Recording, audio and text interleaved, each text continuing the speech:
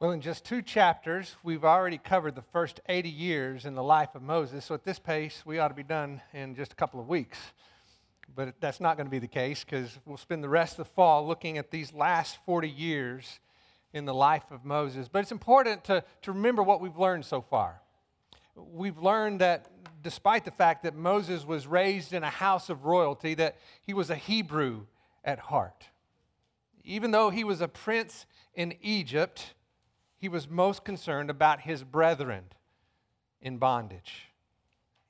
We learned that he was a man of power in both word and deed, so much so that even he felt like he would be used by God to deliver his people. And although that was a correct conviction, he went about it in the wrong way.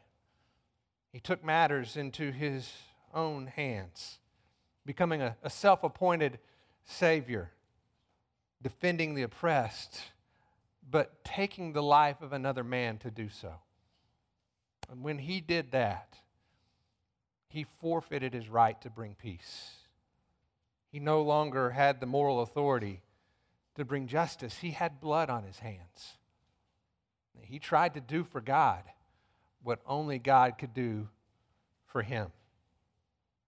Now, it would be very easy for the story to end there, right?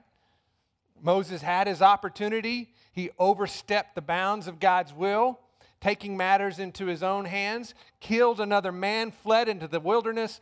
End of story. Nothing more to be said. And something tells me that as you look at the life of Moses and as you think through what we'll walk through together this morning, it's very possible that Moses probably believed that was true, that he had been disqualified by his sin. He was living in obscurity. Even he said, I am a foreigner in a foreign land. Translation, I'm nobody. I mean, I'm a father, I'm a husband, a shepherd, but that's it. I am nobody special. So how would God ever do great things through someone like me? Well, this morning we're going to get a chance to see the answer to that question. How God works great things through someone who's nobody special. A broken man, a humble man.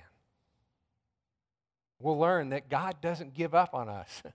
Even in our failures and admits our flaws, He is faithful. We'll see how God will take the heart of a humble man and do great things in and then ultimately through his life. You see, there's always room when we put our trust in God for Him to do great things in and through our life. But we've got to learn, like Moses, to put our trust in Him. So before we look at that together, let me open our time in prayer. God, as we open your word, we ask that you open our hearts, that you open our eyes, that you open our ears, that we could hear the truth that would penetrate deeply into our hearts, and that when we walk out of the doors of this place this morning, we're not the same. That we're changed by the power of your Holy Spirit, very present and at work within us even right now. So we offer this time to you. Have your way. Amen. Turn to Exodus chapter 3, verse 1. We're going to pick up where we left off last. Exodus chapter 3, verse 1. And if you would follow along with me. Now Moses was pasturing the flock of Jethro, his father-in-law, the priest of Midian, and he led the flock to the west side of the wilderness and came to Horeb, the mountain of God. Mount Horeb is also known as Mount Sinai. What I want you to realize in this one verse is that this was an ordinary day. There is nothing special going on. This is the life of Moses that he has now known for the last 40 years. I want to give you a picture of what that area looks like. As you can tell, it's pretty dry. Not a lot of water, not a lot of vegetation, which means they're always on the move. This is the top of Mount Sinai. I love this picture because it's almost as if God said, okay, Moses, I'm going to meet with you here someday. Let me clear off the top, make a little table so we could sit down and visit together. That's what that reminds me of. But this is where Moses now lived. This was the area that he was accustomed to. He was a shepherd in the wilderness. And this was just an ordinary day. But that's about to change. Look at verse 2. And the angel of the Lord appeared to him in a blazing fire from the midst of a bush. And he looked, and behold, the bush was burning with fire, and yet the bush was not consumed. So Moses said, I must turn aside now and see this marvelous sight, why the bush is not being burned up. When the Lord saw that he had turned aside to look, God called him from the midst of the bush and said, Moses, Moses. And he said, Here I am. Then he said, Do not come near. Remove your sandals from your feet, for the place on which you are standing is holy ground. He said also, I am the God of your father, the God of Abraham, the God of Isaac, the God of Jacob. Then Moses hid his face, for he was afraid to look at God. So, not so ordinary anymore, right? Moses is just doing his job, and all of a sudden he sees a bush that's on fire, which may not have been that uncommon in such a dry and arid place. But it caught his attention enough to realize, wait a second, there's something different about this bush that's burning. It's not being consumed by the fire. So, curious, he moves in closer. And the scripture tells us when God sees that he has his attention, he calls out his name. Moses. Moses. Now, at this point, I don't know that Moses has clued into the fact that there's something special going on, because he just seems to answer like, yes, that's me. He starts to move in closer, and God says, wait, don't move any closer. You're on holy ground. Remove your shoes. By removing his sandals is a way of putting himself in a place of a posture of worship, a posture of honor and respect. Probably you've been in homes before where it's customary in many cultures before you enter the home to remove your shoes. It's a sign of honor and respect. It's the very same idea of what God is trying to communicate to Moses. Moses, remove your shoes. You're on holy ground. Then God identifies himself. He says, I'm the God of your father, the God of Abraham, of Isaac, and of Jacob. You'll notice here that God is identifying himself in the context of history. He didn't just show up for the first time in this bush on this day. He's the same God that's always been at work in the lives of his people. Despite their failures, despite their flaws, God is always faithful. But as we know, Moses has a history too, right? Which is exactly why he hid his face in fear. And if you look at Scripture, you'll see that anybody who has the same encounter as Moses has had responds the very same way. What about Isaiah? What did he say when he encountered the presence of God? Woe is me, for I am a man of unclean lips, and I live among a people of unclean lips. God's perfection exposes our imperfection. But here's what's important. It also reveals his grace.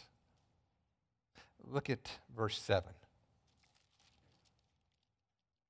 And the Lord said, I have surely seen the affliction of my people who are in Egypt, and have given heed to their cry because of their taskmasters, for I am aware of their sufferings. So I have come down to deliver them from the power of the Egyptians, and to bring them up from the land to a good and spacious land, to a land flowing with milk and honey, to the place of the Canaanite and the Hittite, and the Amorite and the Perizzite, and the Hivite and the Jebusite. And now, behold, the cry of the sons of Israel has come to me. Furthermore, I have seen the oppression with which the Egyptians are oppressing them. Therefore, come now, and I will send you to Pharaoh, so that you may bring my people, the sons of Israel, out of Egypt. If If you'll notice there at the very beginning in verse 7, it's really a repeat of what God has already said at the end of chapter 2. It's what we talked about this morning when we celebrated communion. Basically, God is recounting the fact that, hey, I see, I hear, I remember, I know, and therefore I will move. I want you to notice the clarification. In verse 8 it says, "So I have come down to deliver them from the power of the Egyptians, and to bring them up from the land to a land that is good and spacious, to a land flowing with milk and honey. Therefore, come now, I will send you to Pharaoh, so that you may bring my people, the sons of Israel, out of Egypt." So, let me ask you, who is going to deliver the Israelites? Moses or God? He's made it clear, hasn't he? I have come down to deliver my people. I will do this. Moses, I want you to lead them out of Egypt. And notice that he not only says that I will save them from something, of which we all know that's their prayer. They're in slavery. They're in bondage. They're being oppressed. I will deliver them from that. But he goes on to say, I will deliver them to something as well, to a land, a plentiful land that's full of milk and honey. It's a flourishing land where all their needs will be met. See, God hasn't forgotten his people. He is faithful. He doesn't give up on us. His grace never runs out. He will deliver. And Moses has another opportunity to follow God's lead. But Moses, because of his history, is not so eager to comply. He has a few questions. And I believe those questions are ultimately being motivated by not the fact that he doesn't believe God is able. He just simply doesn't believe that he is worthy. He feels inadequate for the calling. He feels disqualified because of his sin. Either way, God's going to confront these questions of inadequacy. Look at verse 11. But Moses said to God, "Who am I that I should go to Pharaoh and that I should bring the sons of Israel out of Egypt?" And he said, "Certainly I will be with you. And this shall be the sign to you, that it is I who have sent you. When you have brought the people out of Egypt, you shall worship God on this mountain." In his first objection, Moses is basically saying, I don't possess the power. I can't deliver God's people. And God basically says, I never said you would. He tells Moses, I will be with you, and I will deliver my people. And he says, and here's a sign that I will give to you. But it's a very interesting sign. Listen to it again. Listen to what it says. This shall be the sign to you, that it is I who have sent you. When you have brought the people out of Egypt, you shall worship God at this mountain. It's an interesting sign, don't you think? He's basically saying, when you've done what I've asked you to do, you will then know that it was I who sent you. Obedience precedes confirmation. In other words, walk in faith, and you will see that I will prove myself to be faithful. God seems to be telling Moses, look, this is not about you.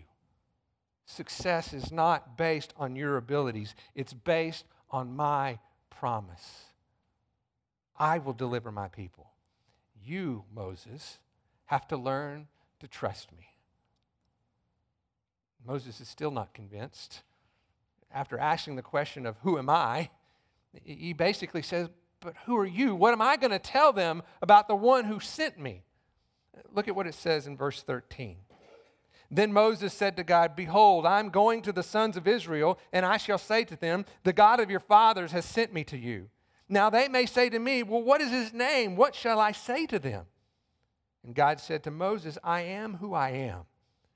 And he says, thus you shall say to the sons of Israel, I am has sent me to you. And God furthermore said to Moses, thus you shall say to the sons of Israel, the Lord, the God of your fathers, the God of Abraham, the God of Isaac, the God of Jacob, has sent me to you. This is my name. forever. And this is my memorial name to all generations. You see, Moses feels inadequate. Who am I to deliver the people? Well, that's not your job. I never said you would to begin with. I will deliver the people. Well, who am I going to tell them that you are? Tell them I am who I am. In other words, I am the God who is. Not the God who was, who did something at some point in the past and is just waiting for people to notice.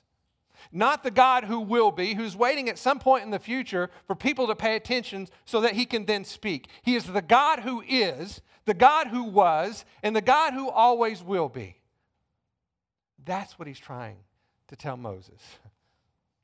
He's unchangeable, self-sufficient, the same yesterday, today, and forever. You see, God's presence is the secret to Moses' success. God will move in the hearts of his people so that they may listen. God will go as far as to harden the heart of Pharaoh so that, once again, his people will see his hand at work in the most powerful and magnificent ways, so that there is no doubt about who ultimately reigns supreme. Moses is the messenger, but they will ultimately be delivered by the hand of God. Now, keep in mind, Moses has spent the last 40 years in the wilderness, but I bet he still remembers that day he took matters into his own hands and tried to deliver the people in his own strength, and that didn't work out so well, did it? So there's still questions and doubts and concerns. Look at what he says in chapter 4, verse 1. Then Moses answered and said, "What if they will not believe me or listen to what I say? For they may say, 'The Lord has not appeared to you.'" And the Lord just said to him, "What is in your hand?" He said, "A staff." It's a common thing that a shepherd would have. Then he said, "Throw it on the ground." So he threw it on the ground, and it became a serpent. And Moses fled from it. But the Lord said to Moses, "Stretch out your hand and grasp it by its tail." So he stretched out his hand and caught it, and it became a staff in his hand, that they might believe that the Lord, the God of their fathers, the God of Abraham, the God of Isaac, the God of Jacob, has appeared to you. See, Moses feels inadequate because he no longer has influence. He has no title. He's not the Prince of Egypt. No resume to fall back on. The last thing they remember is that Moses murdered a man and then fled for his life like a coward. That's the guy that's supposed to lead them out of the land of Egypt. He's got no influence. So once again, God is patient with Moses. He tells him to throw his staff on the ground, and when he does, he turns into a snake. He picks up that snake by the tail, it turns back into a staff. If you read on a little further, he's not finished yet. He tells Moses, "Stick your hand inside your coat." Completely normal, ordinary hand, pulls it out, not so ordinary anymore, covered in leprosy. Sticks it back in his coat, pulls it out again, once again normal, disease-free. It's as if God is saying, "Moses, look what I can do with the ordinary, with the common." An ordinary staff becomes a snake. An ordinary hand becomes diseased and then is immediately healed. Look what I can do with the ordinary. You see, they're not going to believe you because of who you are. They will believe you because of who I am. You're right, Moses. You don't possess the power to deliver my people. You're right, Moses. You don't have the influence for them to follow you. Apart from me, you've got neither one of those. But when I'm with you, you have both. You have both. Trust me. Believe it or not, Moses is still not convinced. He's got one more question up his sleeve. Look at verse 10. Then Moses said to the Lord, "Please, Lord, I have never been eloquent, neither recently nor in time past, nor since you have spoken to your servant. For I am slow of speech and slow of tongue." And I want to stop there because when I read this passage this week, after having gone through what we went through the last 2 weeks, I recognized something that I've never seen before. Moses just said that he's never been eloquent, neither now or at any time in the past. But what did we learn about Moses from the testimony of Scripture during his life in Egypt? He was a man of great power in both word and deed. So what Moses said about himself, simply not true. So what's going on here? Well, Moses has been a shepherd for the past 40 years.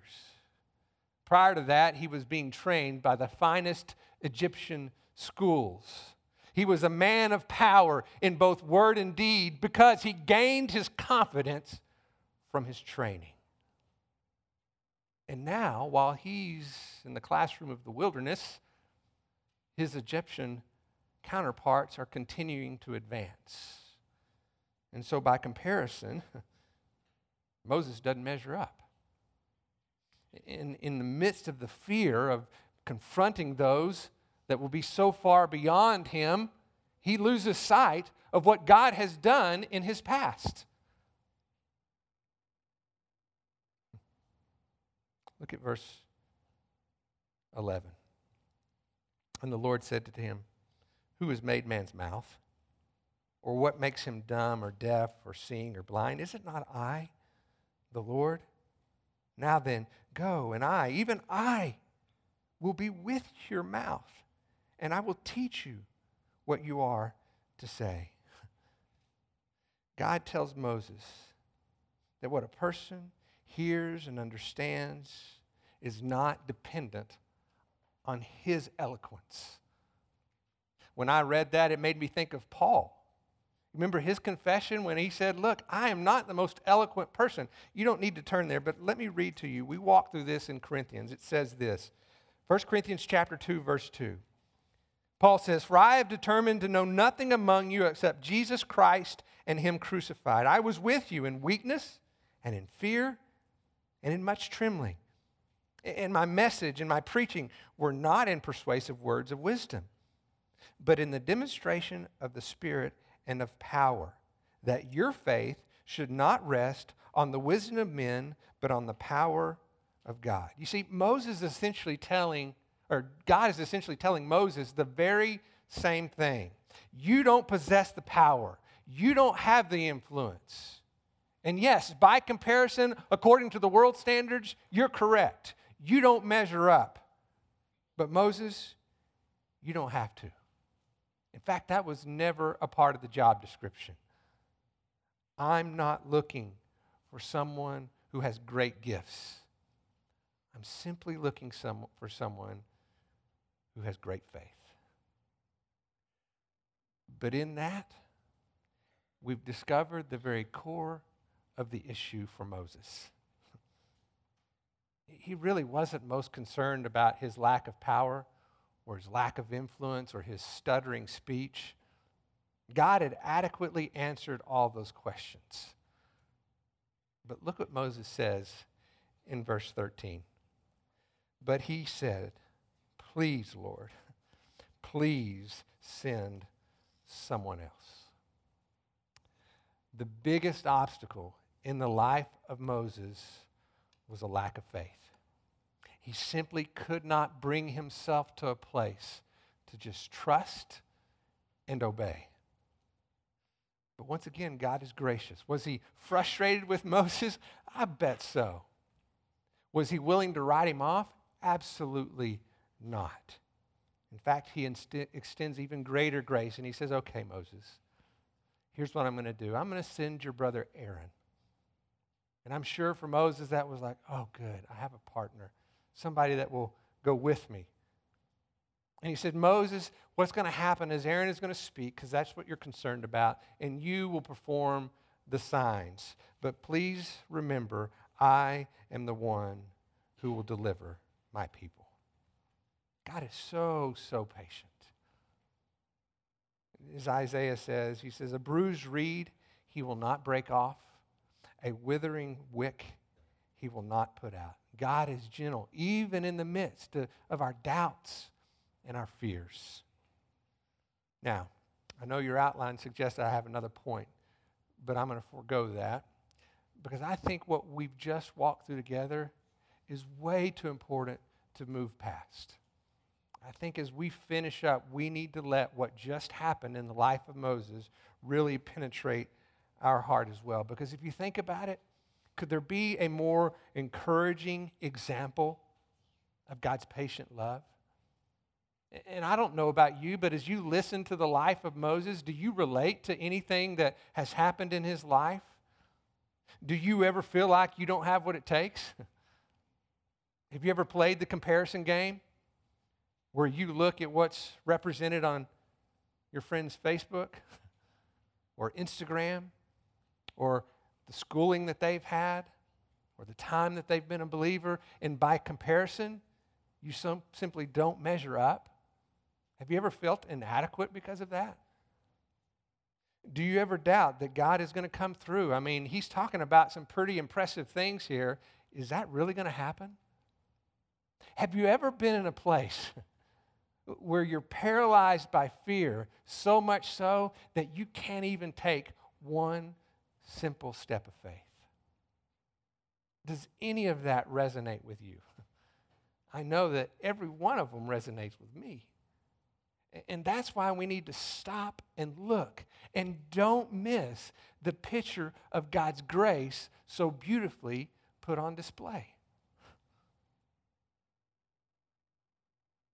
You see, God is all-knowing. That's true. But he's also patient. He is all-powerful. That's true. But he's also gracious. His mercies are new every morning. His compassions never fail. He hears, he remembers, he sees, and he knows. You see, he has all the answers because he is the answer. God has all the answers because he is the answer. All those questions that we long for answers to in our life are ultimately fulfilled in the person and work of Jesus Christ. You see, God made a promise to Moses for the Israelites that he would personally come down and deliver them. You and I need to understand that God made the very same promise to us, and it was fulfilled in the person and work of Jesus Christ. We've been delivered because of his sacrifice on our behalf. You know that passage that I read to you about that reed that is bruised, he will not break it. He's very gentle. Just picture that in your mind, what that would look like. Or the smoldering wick, he protects it so that it doesn't blow out. Those words were actually written by Isaiah to describe the person of Jesus Christ. Turn to Matthew chapter 12. We're going to finish up looking at Matthew chapter 12. Matthew 12, verse 14. I want you to just read along with me.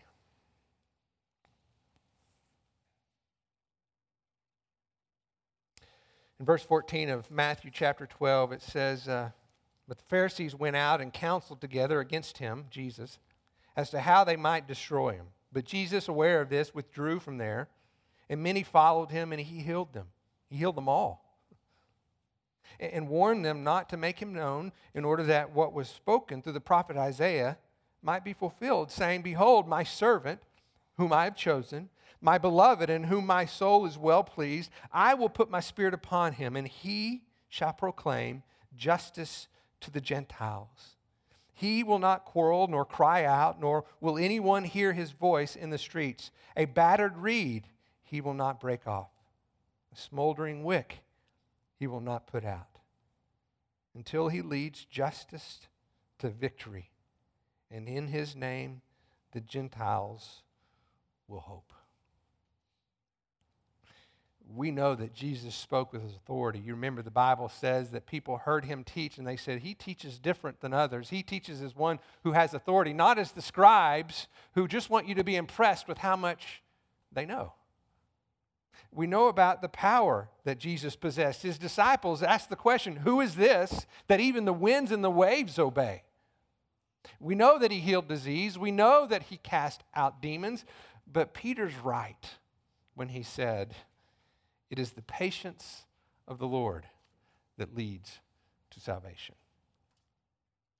It is the patience of the Lord that leads to salvation. And what a beautiful picture we have seen of that in the life of Moses. And we need to understand that applies to you and I as well. So go ahead. Make a list of all the reasons you feel inadequate. Make it as long as you want. Put everything on there. In fact, while you're at it, go ahead and make a list of all the questions that you might have. But in the end, know this. Jesus is the answer to all those questions. And in all those places where you feel inadequate, he alone is sufficient.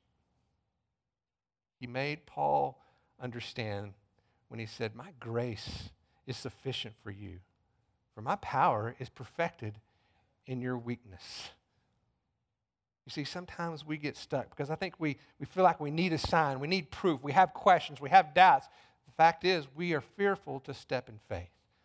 And we need to hear the sign that God gave to Moses, because I think he would intend to give us the same one. And he says, listen, Moses, go do what I say, and you will see that I'm faithful.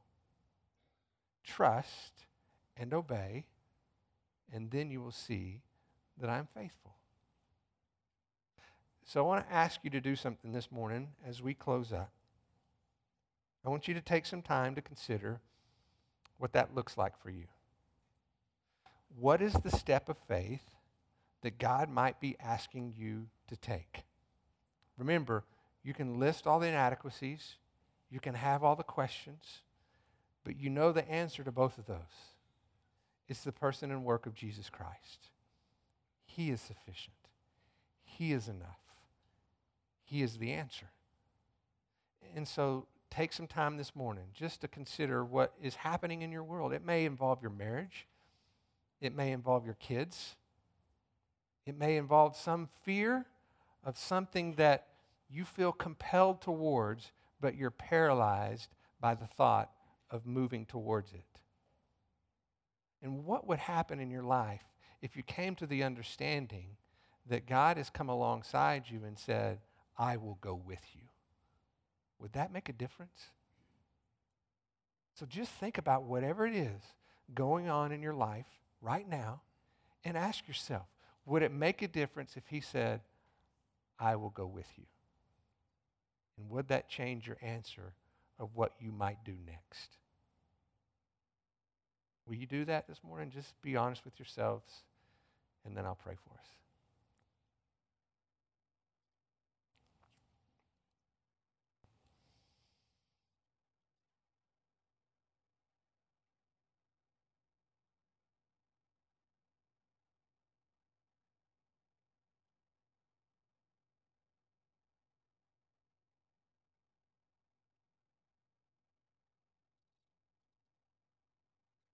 Father, I don't know what is taking place in the hearts and lives of the people in this room this morning. I have no idea what conversation they may or may not have had with you in these last few moments. But you do. And because of the great love that I have for them, I want to pray that they would not be distracted by their own inadequacies, but they would trust in your sufficiency. That they would not be paralyzed by the fear of the unknown, but they would receive great comfort in knowing that they are not alone. That you go with them. That in fact, you have come down to deliver them. And the answer to the questions that their heart longs for most is ultimately fulfilled in Jesus.